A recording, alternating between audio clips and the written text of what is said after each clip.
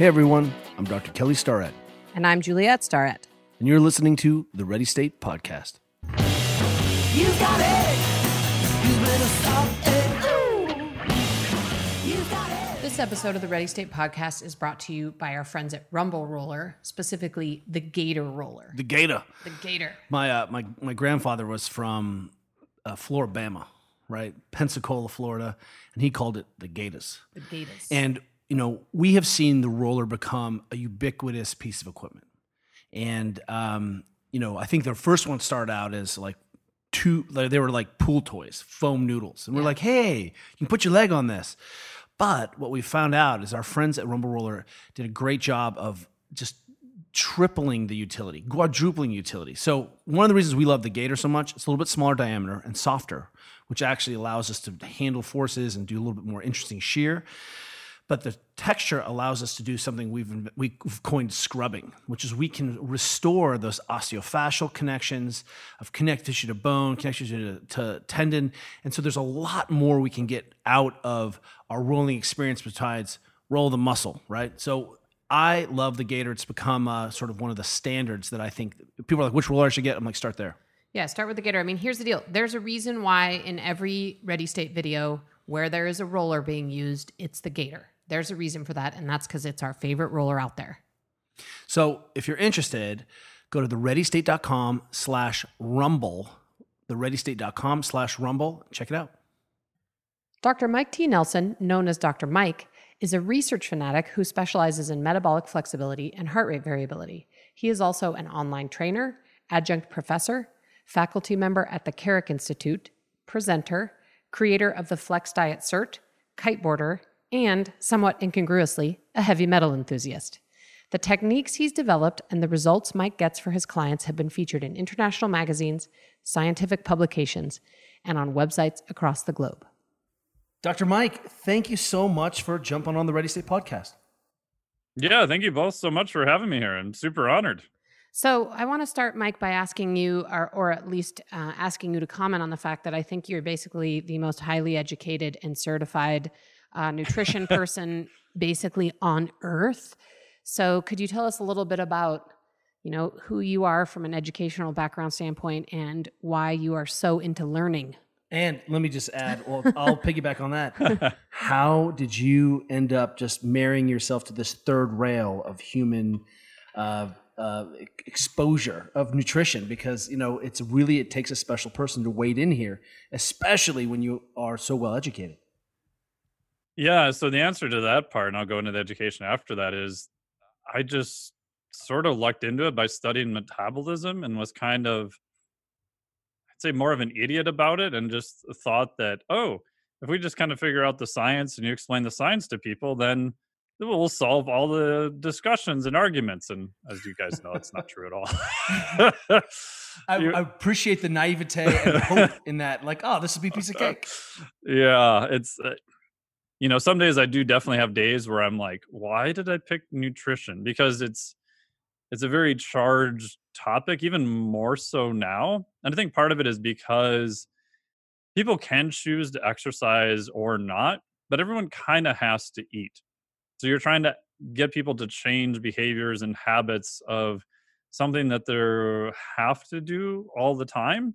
And then it gets into how do they feel about it? And then this person said that, and this person said this, and everyone's trying to sell something. And yeah, so I like it. But yeah, I do agree. Some days I'm like, maybe I should have done more exercise stuff. Well, hopefully in this podcast season, we'll try to unpack a little bit of that. That's honestly our goal. But I'm going to hold you to it. I have to know about your education and motivation. Yeah. So I started out like probably most males going to college. I'm like, oh, I'm a 6'3", 156-pound eel-shaped rake-licking person. Maybe I should do this lifting weights thing so I don't end up, you know, disappearing down the drain when I shower next time. And I did my undergrad at St. Scholastica in Duluth, Minnesota. Did a Bachelor of Arts in Natural Science. And I remember for my Phi Ed elective, I took a class on weight training. It was the first quarter I was there, and I was all excited. I'm like, oh, I'm going to learn exactly all the techniques and everything to do. This is going to be great. I was signed up for anatomy and physiology, where we got to work with actual cadavers, which was great. And the coach for the PE class comes in and he takes attendance and he looks at us and he goes, all right, all you people, you're going to learn how to lift weights. And some of you need to lose some weight. And some of you, he points at me and goes, holy shit, some of you need to gain weight. I'm like, okay. And then he literally disappeared the second day. And I'm like, you didn't teach us anything. It was just, check in and it was like free gym, do whatever you want. So I, of course, screwed everything up and turned everything into bench press day and was, trying to get the 95 pounds up and eventually got to the 135 where you could put the 45 pound things on the bar and stuff. So, but I kept doing more physiology. I just thought it was interesting. But I didn't know what to do with it. So when I was a kid, I used to race these radio controlled cars and would tear everything apart in my parents' house and not put it back together. So they're like, oh, you should go into engineering. And we have this new thing now called biomedical engineering. But it was so new, like HR departments didn't know what to do with you. So I ended up doing basically mechanical engineering and looked at more biomechanics was the area I worked in. But I couldn't find funding for the project. So at the end, I ended up doing a master's in it and went to the Center for Biomedical Engineering and worked on heat transfer. So I said, hey, we got this new project. It involves heat transfer, but you don't have any heat transfer classes. So here, go teach yourself heat transfer. You got 4 weeks over Christmas break. Here's the book. Have fun. I'm like, oh, God, this is horrible. But I'm like, I guess if I want to graduate, whatever. So I do that, and I end up generating a model used to sit monkeys in front of a large gigahertz transmitter. And about 5 years after I graduated, my advisor sends me this little thing from the clipping from the paper. It says, military declassifies ray gun. He goes, yeah, this is your thesis project you worked on. I'm like, oh. He's like, yeah, it was so classified. We didn't tell you it was classified. I'm like, oh, okay. And what it was it's a active denial system. The military has this big transmitter, but it's in the gigahertz range. So very, very high frequency, or what's called millimeter wave. And it only penetrates very, very shallow onto the skin. So the end of your skin is very sensitive. And what they wanted was something that'll light up all those nerves and make it feel like your skin's being burnt by a light bulb. But they wanted to test it and make sure there was no deep tissue heating effects. So that's what I ended up doing my master's on. And finished that, decided I'm never going back to school again. That was 8 years. That really sucked, but I made it. I worked for a cardiovascular company actually for about 10 years in pacemakers, implantable devices, and realized then that they're like, hey, if you want to take more college, we'll pay for it. Great. So I started taking more advanced physiology classes. Met a guy and he's like, well, you should just, don't get a master's in physiology, just, apply to the PhD program in biomedical. So I did that, eventually got in, which took quite a while. And by the end of it, I had taken 5 years of classes. I remember sitting in a class for MRIs and the professor's like, all right, we're now going to derive all the equations that are used in an MRI. And he starts scribbling a bunch of math on the board that I didn't even recognize. And I had a minor in mathematics by this point. I'm sitting there thinking, going, what am I doing with my life? Like, do I really want to be here? Is this really what I want to do? In the meantime, I'd been going to exercise physiology conferences for fun and sit in the back and poke trainers and be like, hey, did you see this research study about this cool thing about protein and stuff? And they're like, no. I'm like, but you guys are trainers, right? You read research, don't you? I'm like, no, we don't read research. That's why we come to these conferences. Like, who the hell are you? So I dropped out and then went over to the exercise physiology department. And that took me 7 years to do my PhD in that. And the crazy part is, I'm sorry to interrupt, but are you 100? Yeah. Are you 100 years old now?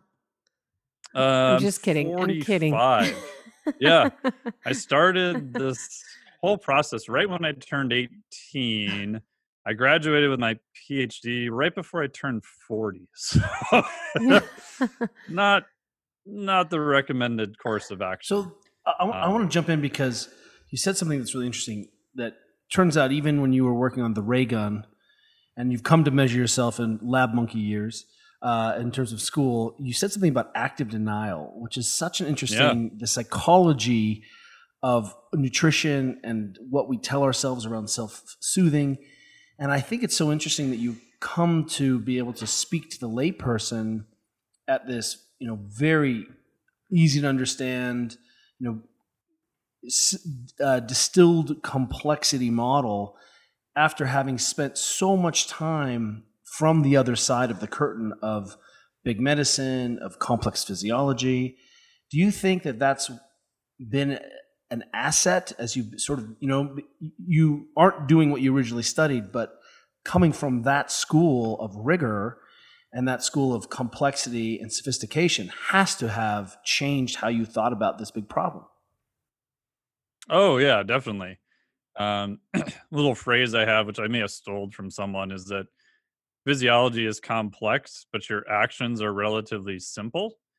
And I think we always want to invert that, right? There's a bunch of people who don't want to respect how complex physiology is in just any aspect. And they also want to make all the actions really complicated too, right? So I think if you can understand the complex physiology, at least the best that you can, especially if you're working as an educator or a trainer or someone in the field, to me, your job is like a glorified translator. It's yes, understand the physiology, understand all these nuances as best that you can, or find people who can help translate for you.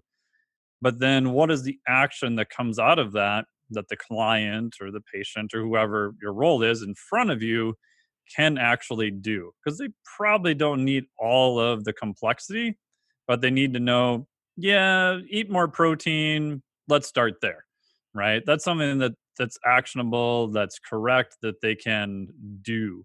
I think it's real easy to get kind of lost on both ends of that spectrum. Dr. Mike, can you explain to us what the flex diet is and also sort of tie in metabolic flexibility? And before I let you do that, that was actually a phrase I think we first heard from Mark Sisson, actually on our in the last season of our podcast. I listened to that one. Yes. Yeah, and I actually had never heard that, and I think at the end, Kelly and I concluded that we were not metabolically flexible and needed to become so. Speak for yourself. But anyway, we actually love that phrase and concept. And anyway, if you could sort of talk about that and the flex diet, which I know you invented, and let us know what that all is. Yeah, so the flex diet is a system I use with trainers and coaches. And it's just a combination of metabolic flexibility plus flexible dieting. And how I got into metabolic flexibility was when I transferred to do my PhD in exercise phys, I did it to avoid math. And the first day I sat down in a meeting with my new advisor walks in and goes, "Hey, we got 2 new projects and they both involve math." I'm like, "Uh-oh." And he's like, "They're on heart rate variability and metabolic flexibility." He looks around the table and he points at me and he's like, "Hey, you math boy, whatever your name is, these are your projects now." It's like, oh shit. This is what happens when you when you go to school for so long. Everyone's just assumes you're a math guy. Yeah, and because I transferred from engineering, they're like, "Oh, math, you must know math." So that's how I got into metabolic flexibility, which in English is, in fitness, there's kind of this debate, which is still kind of going on, about what is the best fuel, right? It's, fat's the best fuel ever, or no, carbohydrates are better, and you need ketones, and it gets kind of confusing. But metabolic flexibility is how well can your body use and handle carbohydrates? How well can your body use and handle fat, which could be dietary fat from what you consume, or even just the breakdown of body fat? And then how well can you switch back and forth between both of them, depending upon what you're doing? So if you're just kind of, hanging out like we are, having this conversation, it's probably in your best bet to use fat. You can get a lot more ATP, energy, and you don't need to get that energy at a really high rate. However, if we throw you on a rower and have you do a 2K or a 500 meter or something pretty hideous, it's horrible, and we're measuring your performance on that, the ability to use carbohydrates to create ATP, so energy at a faster rate, is going to be in your best interest. Or you go out and you have a dinner that has a high amount of carbohydrates. It's in your best interest for your body's metabolism to be able to switch to burning more of those carbohydrates And once it's kind of gone through that and keep your blood glucose within a normal range, then you can go back and switch to using fat again.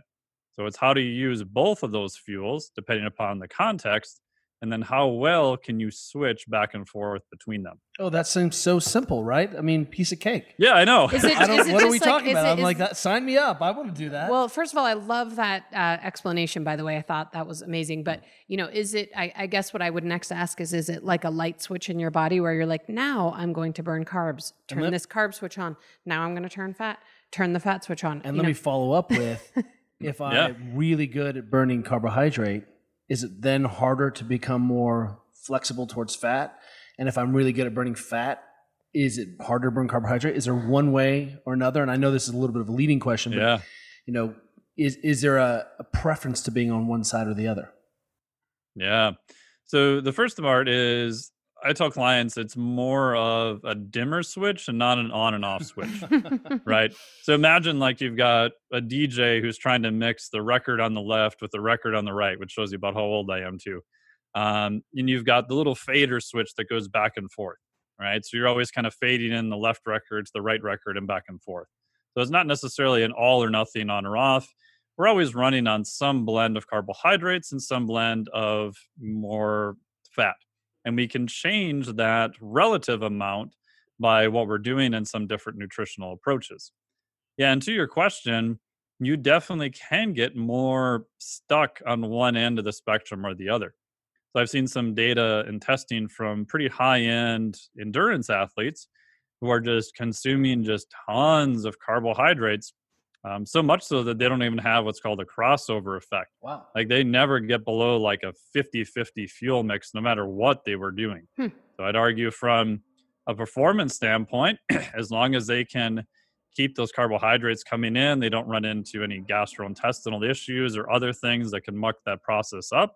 Performance-wise, they may be okay. I would argue from a health standpoint, they're probably not doing very good at all. They're very metabolically inflexible. They're stuck on that carbohydrate end of the spectrum. On the other side, you can have people who are really good at using fat. So if you take someone who's done a ketogenic type diet, so very high fat, lower carbohydrate, and that can be a beneficial approach, depends on what you're trying to do with it. But we know that if we acutely, so all of a sudden we give those people a high amount of carbohydrates, they're going to have a harder time handling those carbohydrates because their body is really tuned to using fat and to spinning off some ketones. Now, if they're a healthy person, that will change over time. So they're not definitely stuck there forever, but there's going to be a little bit of a transition period they're going to need to go through. So in my opinion, being able to switch from one end of the spectrum to the other end is more of a marker of health and also performance. So if you need to get a high-end speed, power performance, you can use carbohydrates to do that. And then you can downregulate to go back and use more dietary fat the rest of the time. So you can transition back and forth. So is the flex diet sort of a strategy by which someone could become more metabolically flexible? Yeah. So what I did then is, so in my head, I'm like, okay, so what are kind of the main things that you'd want to look at to increase metabolic flexibility within a flexible framework? So I just kind of outlined what are 8 different interventions. So everything from, dietary protein, carbohydrates, fat, obviously exercise, some aerobic stuff. So NEAT, so non-exercise activity thermogenesis. So the fancy word for just moving around and twitching and just general movement in of itself. And other things like more lifestyle factors such as sleep. Right? I know you guys have talked a lot about sleep too. And, even just after one night of very poor sleep, we can show that metabolic flexibility acutely goes in the wrong direction, right? Insulin changes, glucose amounts change. A study, I think it was the University of Chicago, took healthy college people. I think they went from 8 hours of sleep to 4 hours of sleep for 5 nights. They're basically borderline diabetic by the end of those nights. Now that reversed when they got sleep and they went back. So there's a bunch of different nutrition and lifestyle factors that can either enhance your metabolic flexibility or potentially can make it worse. So let me jump in and just say that what I'm hearing you say is that when I'm stressed and I drink a bottle of wine and eat cookies and don't sleep, that's not great.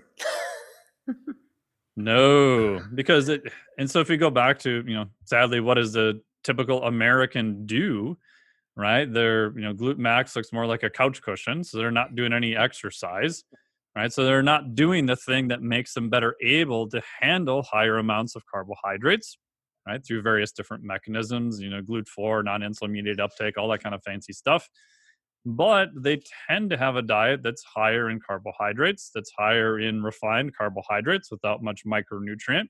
So they're missing out on micronutrients on top of not having a lot of fiber and other things that can buffer how much glucose load they're going to see acutely.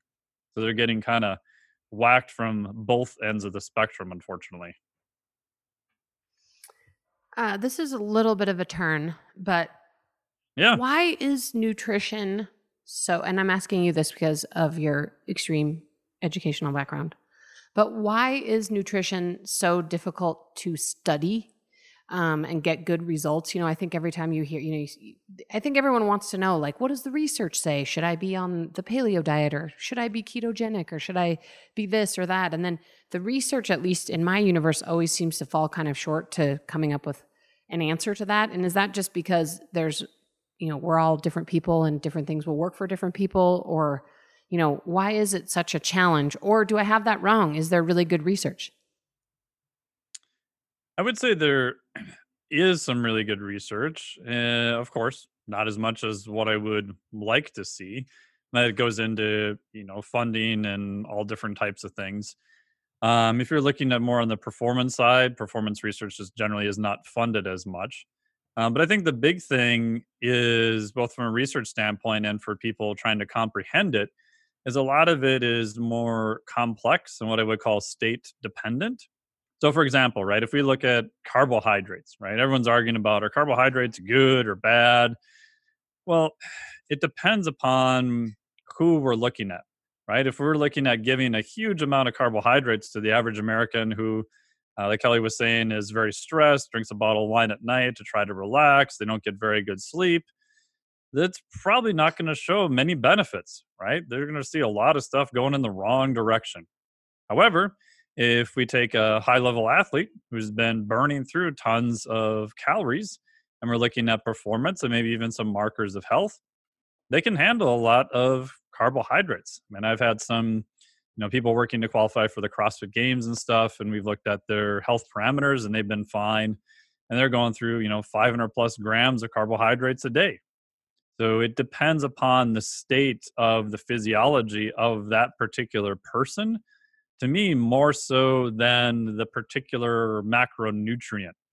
And we always want to look and go, whoa, is fat good or bad? What about protein? What about carbohydrates? And the answer depends upon, well, in what context and with who. And that's the part that makes it, I think, harder to comprehend. And the amount of studies and research that you would then need for all these kind of different cases and spectrum makes it a lot longer, more arduous process. And then even add in, well, what are you using as a marker of health? Are we just looking at fasting glucose? Are we looking at triglycerides? Are we looking at performance metrics? What are we kind of trying to say is a marker of health also? And so that adds like a whole nother layer of complexity to it. And I want to say that the only marker of health most of us care about is, do I look good naked? Yes. Which may or may not be a marker of health. One of the best examples of we love of people being metabolically flexible, and we probably use in this podcast, comes from our friend Laird Hamilton, who says, look, if we're going out for a long session and you bonk, you're a liability. Like, that's not good. Yes. And conversely, if we go and the only fuel source available to us is a big juicy hamburger with a big bun, and that freaks you out, that's also less good, right? You should be able to use fuel as fuel. So the question is, I love this approach of this metabolic flexibility, and I really appreciate how you have approached this and what you're doing. Is this an appropriate strategy for health, or is this a more appropriate strategy for performance, or is it both? To me, I think it's both. Although I will agree that at some point, if you're trying to get to elite levels of performance, it's probably going to diverge a little bit, right? I mean, I don't know a lot of extreme elite athletes who I'd say are incredibly healthy. You know, at some point, you're probably going to have to sacrifice some of that. Although I would say, I think too many athletes do that way too soon. So to me, I view health and performance trying to go next to each other as far as you possibly can. And then the athlete has to decide, you know, risk reward type thing. Which way do you want to go? The good part about that is that I think they're also related to each other more than what most people would realize. So if we look at just like a VO2 max or aerobic performance, we know that's a big thing related to longevity, as is muscle mass, lower body strength, grip strength, things of that nature. So we have some performance metrics that impact upon health. If we have an athlete that is generally regarded as more healthy, odds are they probably have a better output, or at least they'll have a much better longevity and robustness also. I think they're a little bit more related. And that's kind of why, obviously, I'm biased, but I like the concept of metabolic flexibility because that is a marker for health. We do know if you become metabolically inflexible, that is one of the markers for like type 2 diabetes and other pathologies. So we can use one thing to look at, and we can then view that as both a marker for performance, potentially body composition, and health. And to me, that's where most people are looking. Granted, I agree with you 100% that most clients I work with are not that concerned about their health until they lose it. But I view kind of part of my job is keeping an eye on that in the background to make sure that we're still going okay, even though they may not vocalize that. Because I know that one, I would feel bad if we didn't know what's going on with that. And two, I know that when that goes away, all of a sudden that becomes their number one priority then too. So, Dr. Mike, I know you still coach people one-on-one, which I think is very cool. And you spoke earlier about sort of the 8 benchmarks you're looking at. But in your work with clients, is there something in that group of 8 that people are universally struggling with?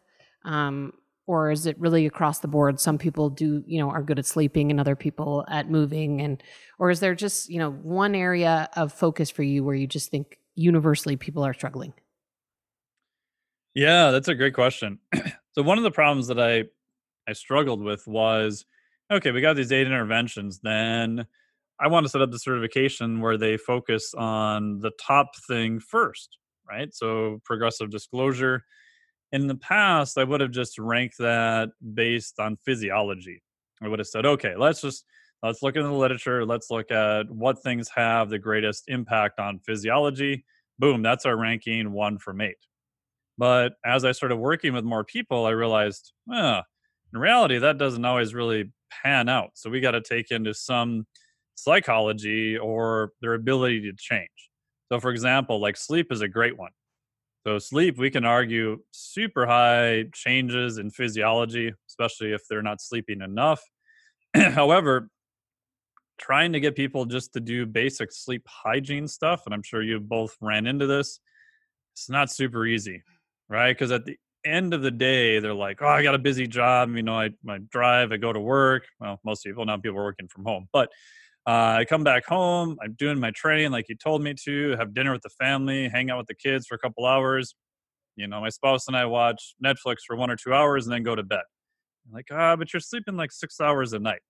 So it kind of comes down to, oh, so you're telling me not to hang out with my wife and watch 2 hours of Netflix and go to bed earlier. Well, kind of, yeah. And that doesn't go so well, right? So sleep has a very high physiologic impact, but I found that the ability to change for a lot of clients was very hard. So when I rated them, I just created a term I just called coaching leverage, which is the physiology impact times the client's ability to change. So if we go to the other end of the spectrum and say like sleep, man, out of 1 to 10 scale, probably a 9, maybe even a 10, right? We can argue about it. Client's ability to change, like a friggin' 1. It sucks. It's horrible. I don't like having that's optimistic. discussions about sleep. I know it's important, but I know that this is not going to end well. So overall score, we're at like a 9. But if we go to the other end and go like to what number 1 is, which is protein, lots of physiologic impact. We need it for recovery, helps with satiety, lots of benefits to it. And I tell people who want to look better naked that, hey, I want you to go home and eat more of this particular thing. You're like, wait a minute, hold on. Like, I thought you were just going to slash my calories and tell me to eat less. And now you're telling me you want me to eat more of something. Like, yeah, I want you to eat more, but it has to be protein. Here's what it looks like, that type of thing. It takes a little bit of effort and some time and learning, but physiology impact, maybe a 9. Client's ability to change, probably a 9, right? So they're pretty good at doing that with not as much effort. So that went to a higher leverage point then. So because the issue I saw with trainers who are well intentioned is they would get some new data, they'd listen to people like you, Kirk Parsley, other people, Dan Party, like, oh, sleep, man, sleep, this is a magic thing. Look at all these physiology changes with sleep. They get super stoked. They go to talk to their clients and it's just a disaster. And then they're like, oh my God, what am I doing? I just got to talk to them more about it. And they're just kind of pounding their head against the wall when their client's eating 40 grams of protein a day. Like, nah, just, maybe start somewhere else. I kind of rig the system a little bit in your favor and your client's favor, get them going. And then once you have a lot more buy-in, you're like, hey, we've done these 6 different things. Everything's gone really well. You kind of get to stuff. It's a harder conversation, but you've got more rapport. You've got more buy-in. You're like, oh man, all these other stuff they had me do, worked really well. Okay, maybe I'll, go to bed an hour earlier or do something different. I have to tell you that Kelly and I started tracking everything on a Whoop, which we're a huge fan of, earlier this year. Oh, cool. And, obviously I know a lot about sleep and talk about sleep and have read books about it. But for some reason, the biggest piece of information I've gotten out of it is how much more time you need to be laying in bed. Yes. Then you actually get 8 hours, right? And so there'd be so many nights where I was like, sweet, I'm in bed by 10. I'm waking up at 6. I'm getting 8 hours. And then I would be like, 6 hours and 58 minutes, only to learn that amount, like up to an hour of disturbances in the night, is actually totally normal. So man, that was a big revelation for me, and I probably wouldn't have gotten it if I wasn't tracking. But that leads me right into my next question, which is, I know you're specialized in heart rate variability, which I think, first of all, for everybody, if you could define what that is and what that means. And how do you think that factors into all this, and especially from sort of a nutrition, given that this whole thing is about nutrition, sort of how does it factor into that generally? Yeah. So because HRV was part of my research back when I started doing it, they had to come into the lab. I mean, we had bought some used equipment. I had to custom write a friggin' MATLAB program on top of it. The custom equipment we bought used was about 10 grand worth of stuff. And they still had to come in the lab just to get a single heart rate variability measurement. Now you've got, watches, apps, all sorts of stuff that can get an HRV reading. We can argue later about, which are accurate and which maybe are useful and not useful. So it's becoming much more ubiquitous now. And HRV at the end of the day is just a marker of stress. So it's specifically a marker of stress on what's called your autonomic nervous system. Your autonomic nervous system has 2 main branches. One is the parasympathetic side, which is like the brake pedal on your car. If I push harder on the brake pedal, my car is going to slow down. I increase something which is called vagal tone. I increase it, but I press harder on that brake, my car is going to slow down. So parasympathetic tone. The parasympathetic side is more your rest and digest, right? Heart rate's going to become lower. And then we also have the sympathetic side, which is more of the stress side. If I step harder on the gas pedal in my car, I'm going to apply more stress to the engine, but I'm going to get a little bit higher performance out of the car, right? The car is going to go faster. So HRV is a really good way of looking at the status of the autonomic nervous system. So we can look at the changes from one of the R waves to the next R wave. So we have the EKG, so the QRS, that big sharp pointy thing. We measure really, really accurately from one of those to the next. And we do, instead of an average, we do a variability analysis. So they should move just a little bit. So if we're sitting here at rest, not doing anything, our heart rate's going to kind of oscillate a little bit around an average point. So it's those little bit of oscillations. That's the heart rate variability. And that's a proxy measure for the stress that's on our nervous system. And what I like about it is that with most clients, they're completely oblivious to the amount of stress that they're under. So in the past, kind of like with sleep, I used to have all these arguments with clients about their stress level. And then they're like, no, I'm not that stressed. And I'm like, but we know from physiology that as people get more stressed, they're probably not making the best nutrition decisions ever. Right? Just I tell clients, like, think back to a time in your life where you were really stressed. Like, what was your nutrition like? Most of the time, Wine it's and pretty cookies. atrocious. Yeah, right? Because they're biochemically trying to soothe themselves from their stress level a lot of times, and they only really know a biochemical solution most of the time. So by making them aware of it, it's okay. Let's just do this HRV measurement, and let's just do it for 4 weeks, and we'll just kind of look at it and see. And by having them look at a specific measure, they're like, oh, wow, this thing says that I'm actually more stressed. And at the same time, I have them report some type of context, right? So they can use self-report of just, sleep, energy, training, things of that nature. And if we go back to the sleep argument, I mean, I spent, lots of years just arguing about sleep with clients. And I started arguing with them about stress. And I went, no, this is kind of stupid. Maybe I should monitor it and just show them the data. So I would create a little graph that would be their HRV score and how much time they spent in bed. And they would see that how much time they spent in bed went less, their stress would get super high. And I would literally just send them this little graph and be like, a single email, what do you think is going on here? And they look at it and they go, oh my God, like when I don't sleep much, I get really stressed. You're like, yes. And this is like the same conversations we've had ad nauseum for like 2 months before. But they would smile and nod their head and then they go back to sleep in 6 hours. It just, without seeing some data, it didn't register. The nice part is then you can use that data, as long as it's done in a helpful way, to say, oh, look, you got 7 hours of sleep a night. You may not necessarily feel amazing now, but we can see that your stress is getting a little bit better day to day. Now you get that little bit of improvement that they can see, and they're like, oh, okay. Oh, yeah. So it is helping. Oh, okay, good. And same thing with nutrition, right? Look at their just overall nutrition, whatever you're using to equate quality of nutrition. There's different ways to do it. And then I'll do the same thing and just look at their stress. And then I'll sometimes even correlate their stress to their intake. Oh, wow.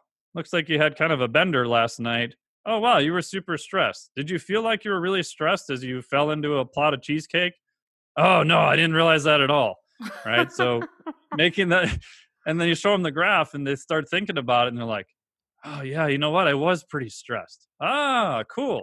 Right. So maybe next time when you get really stressed, I'm not saying stay away from cheesecake, but I'm saying let's just think about it and maybe we can make some different decisions at that point. But if they're not aware of it, then you're just talking yourself into circles around it. So until they become aware of it, then they're like, oh, okay, now let's try to modify something. Can you just give me one example of that graph? Just send it to me so I can just give it to my clients. And just Yes. it doesn't matter because I know they're not sleeping and I know their heart rate variability is wrecked. Yes. It's gotten to the place now for Juliet and I because we feel tissue quality, susceptibility to overuse or strain, and even healing. Yes. We know is tied to nutritional density, nutritional quality, but also very much sleep and stress regulation. And I have a hard time. Sometimes people say, "Well, my Achilles still keeps hurting," and I'm like, "Well, we can mobilize it and we can improve all these other aspects, but we have to take a look at this environmental load. And now we don't believe anyone when they say they're sleeping. We say you have to show us, otherwise it doesn't count." And finally, we have those solutions, but I really appreciate this approach. And I think people use technology to lever behavior change to bring consciousness, because I think that's really, really insightful. And you're clearly one of the first people to start to really integrate sort of this biometric capabilities into self-awareness, and just massive kudos. I don't think people can appreciate how powerful that is, and what we know is what gets measured gets managed. Yeah, and for years it's almost too simple, right?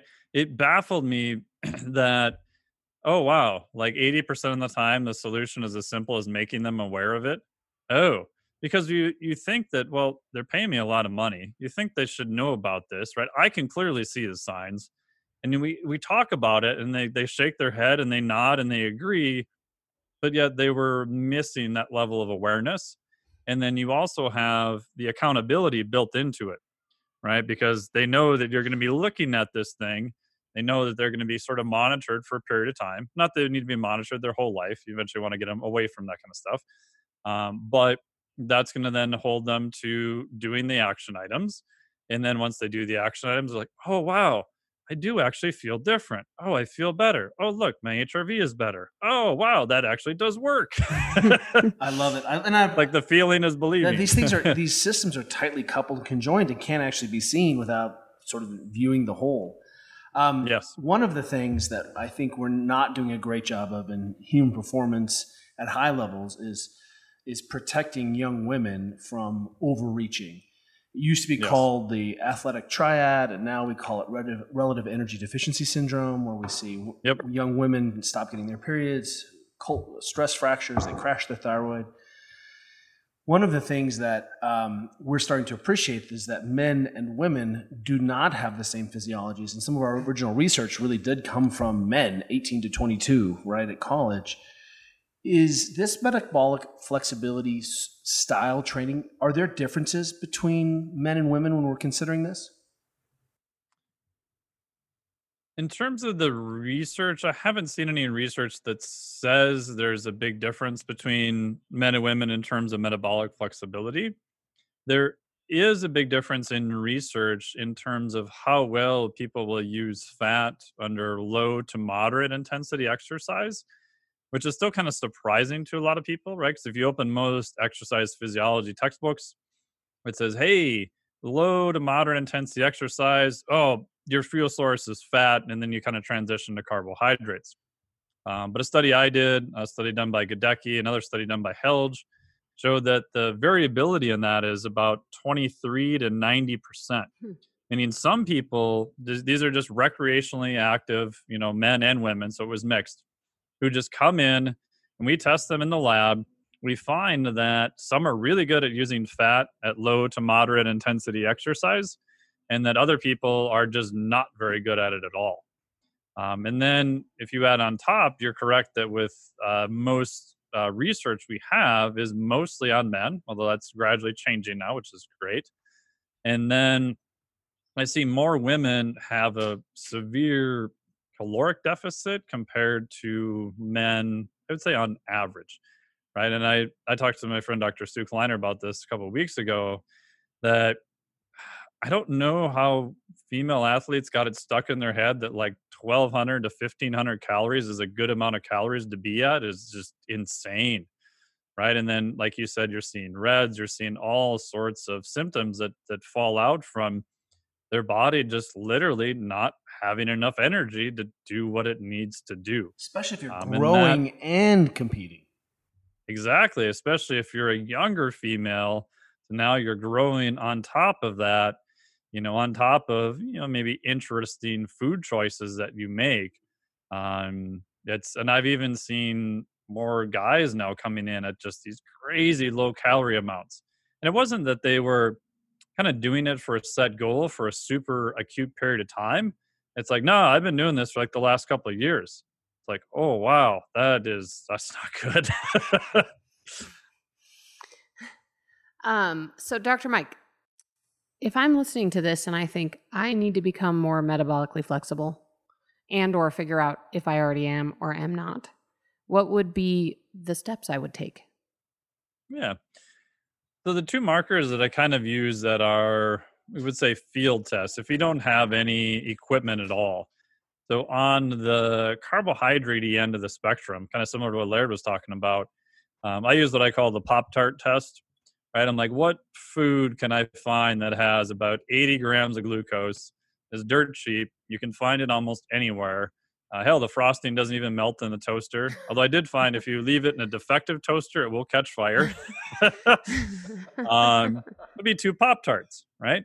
So can you eat 2 Pop-Tarts for breakfast and be okay? Or are you going to be like passed out on the floor and not feel very good, right? Can you handle about 80 grams of glucose with very little fiber, very little micronutrition, very little anything else? And can you still be okay? right? If we were to put a marker on it, we could look at, rise in blood glucose, things of that nature. On the other end of the Just spectrum, want to go on record as saying piece of cake. yes, you could use something else too. Which then I get hate mail from people who are like so against Pop-Tarts and stuff. And I'm like, it's just a test, right? I'm not saying eat Pop-Tarts for breakfast every day. That's not what I said. I love it. But, so everyone's mad about something. But on the other end of the spectrum, the use of fat, fasting is probably a pretty good marker for that. And there's a new study that came out that looked at that. So we know by fasting, if you're not consuming anything that has calories, that insulin levels go down lower and lower. As insulin levels go down, that's like your fuel selector switch, which I stole from Jeff Bullock, that low levels of insulin will push your body to use more fat as a fuel. So if I have someone who can fast for, 19 hours, 24 hours and feel pretty good, they might feel a little bit hungry, but, they're not super hangry. They're going to be okay. They're not, angry the whole time. They're probably pretty good at using fat as a fuel. If they can't make it more than 2 hours while they're awake from one meal to the next, probably not so good on that end of the spectrum. So if you have both of those covered as just a rough proxy, you're probably pretty good, I would say. You're pretty metabolically flexible. Those are great examples. And I just want to go on record as saying one time after running out of food on a long endurance paddle, we were running a river in the middle of winter, basically. I went for help and I opened the van and there was a box of Costco Pop-Tarts there. And I didn't crush 2. I think I crushed 20. He was only 18 though, so and completely okay. I just want to go on record saying at that point in my life, so this is the greatest thing I've learned in this nutrition piece. And I just want to thank you for your science. Yeah, except for you get a little hangry when you're fasting. So no, I don't. Oh my God. Okay, so, but wait, I want to follow up on this because I love the sort of like low test, the Pop-Tart test and fasting. And then were someone to want to get a little more techie about it, what would they then do? Oh, yes. So in the lab, there's not necessarily a gold standard of metabolic flexibility yet. There's a bunch of different tests. So what we're kind of looking at is if we have something like a metabolic cart, we have this thing where you breathe into a tube and it'll tell you with each breath how much fat and how much carbohydrates are you using, right? Indirect calorimetry. And I actually bought one, so I have one here. I can do all sorts of fun tests, which is pretty cool. So with that, if you were to come in the lab and you were completely fasted and we do some very light exercise, we would expect that it's going to show you're using mostly fat. So you're good on the fat end of the spectrum. And then if we give you Pop-Tarts or we give you like a glucose challenge, 80 grams of dextrose, we would expect that that number, what's called the RER, is going to shift and it's going to go up. Your body is going to transition to using those carbohydrates. So the machine's going to tell us, okay, yeah, your metabolism now is running more on carbohydrates because a bunch of it came in, but then it goes back down relatively fast within a couple hours. Goes back down, you've used through those carbohydrates, you've increased your carbohydrate oxidation, and then you're back down to using fat again. Someone who is not as metabolically flexible with just that simple test, their RER, or how well they're using fat at rest or during low exercise, they're not going to be super heavy on the fat use. They're going to be a little bit hedged. That dimmer switch is going to be pushed a little bit more towards carbohydrates. They can't downregulate as hard to use fat. And then consequently, if we give them the 2 Pop-Tarts or a bunch of carbohydrates, their blood glucose may spike super high and it may go higher than what we would expect. And it may hang out there a lot longer, meaning in one study they compared lean to overweight individuals, and we saw this. Then they'll hang out there for maybe 2, 3, 4, sometimes worst cases, 5 hours. Right? It takes them a long time to switch back to using fat after a carbohydrate challenge. So if you go up a level and you think about high level athletics, right? So I always think of how fast can you do a transition, right? People who are really good, say the NFL, whatever sport, they're probably pretty good at going from 0 to very fast, change of direction, all sorts of different things. They're really good at transitions. And in essence, metabolic flexibility is how well are you at doing transitions between fat and carbohydrates? You can transition faster. Cool. That means you're more metabolically healthy And I would say that that's a good thing. And at a sort of meta level, that kind of matches a lot of other principles that we've associated with physiology too. That's really brilliant. And I'm just going to say, because I'm going to ruminate it if I don't say it, we often do a fast once a month. And Juliet loves to go 36 hours, but 24 hours, I say, you know what? I'm going to eat, but I'm not cranky. I'm just hungry. Yeah. But I also weigh 235. And Juliet does not weigh 235. I'm like, have you seen my butt, which does not look like a couch cushion? I also will tell you, Dr. Mike, that I haven't always been successful. And one time I broke my fast by eating an entire bag of popcorn, which I don't recommend because it then caused me endless amounts of digestive problems. Oh, yes. So, I'm generally very good at fasting and don't have a lot of issues, but there's been some low moments. Yeah. I mean, I used to not be good at fasting. I was, like I said, the real skinny guy. And I read a lot of, John Berardi's early stuff. And I'm like, oh man, I just need to eat a lot. So I set a watch and I would eat every, 2.5 hours for literally like 3 years to get up to a whole 185. And then kept doing that for a while. Eventually the highest I ever got up to was like 245. But then overdoing that for literally a decade, when I went to go on a trip to Europe where food wasn't as plentiful because I was a poor bastard and didn't have any money, man, you did not want to be around me because I was very cranky like the entire time. And doing the research on it, I'm like, oh, maybe this isn't the best thing. Maybe I need to change.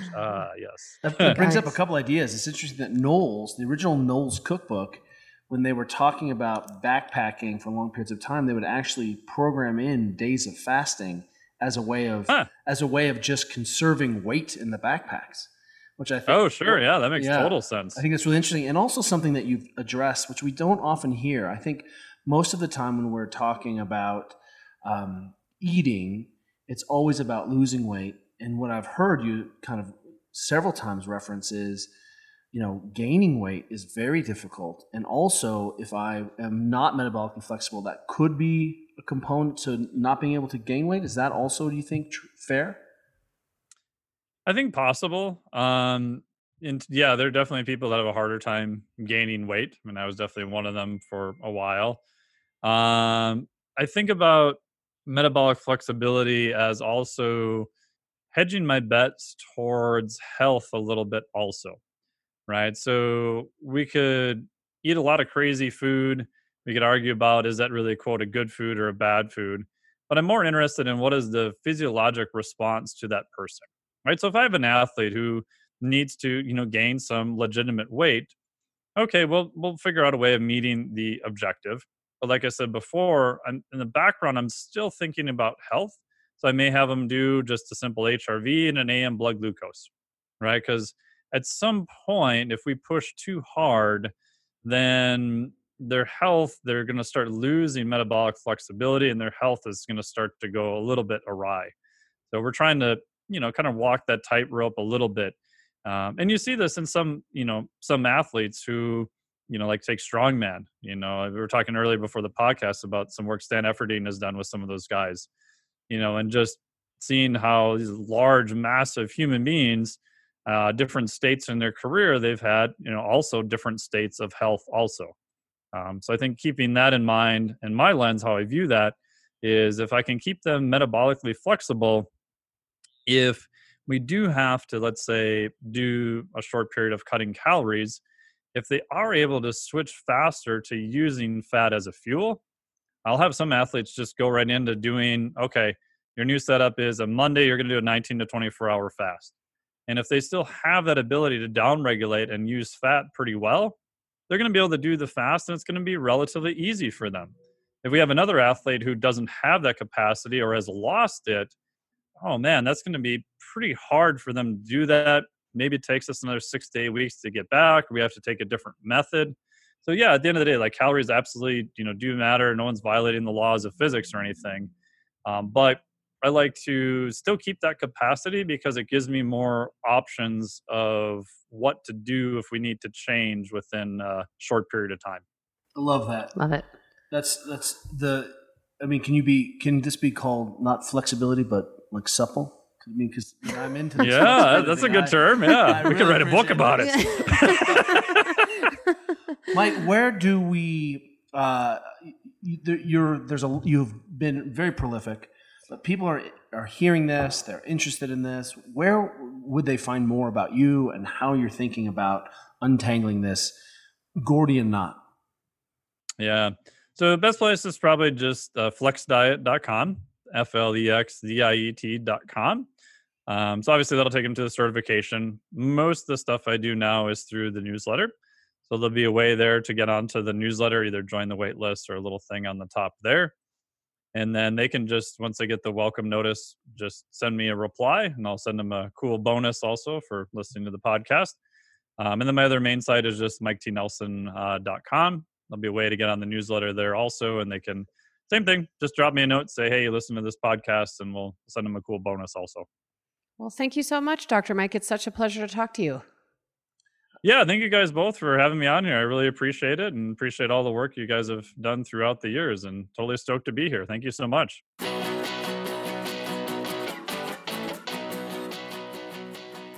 Thank you for listening to the Ready State Podcast. If you like what you're hearing, check out all our episodes here or at thereadystate.com.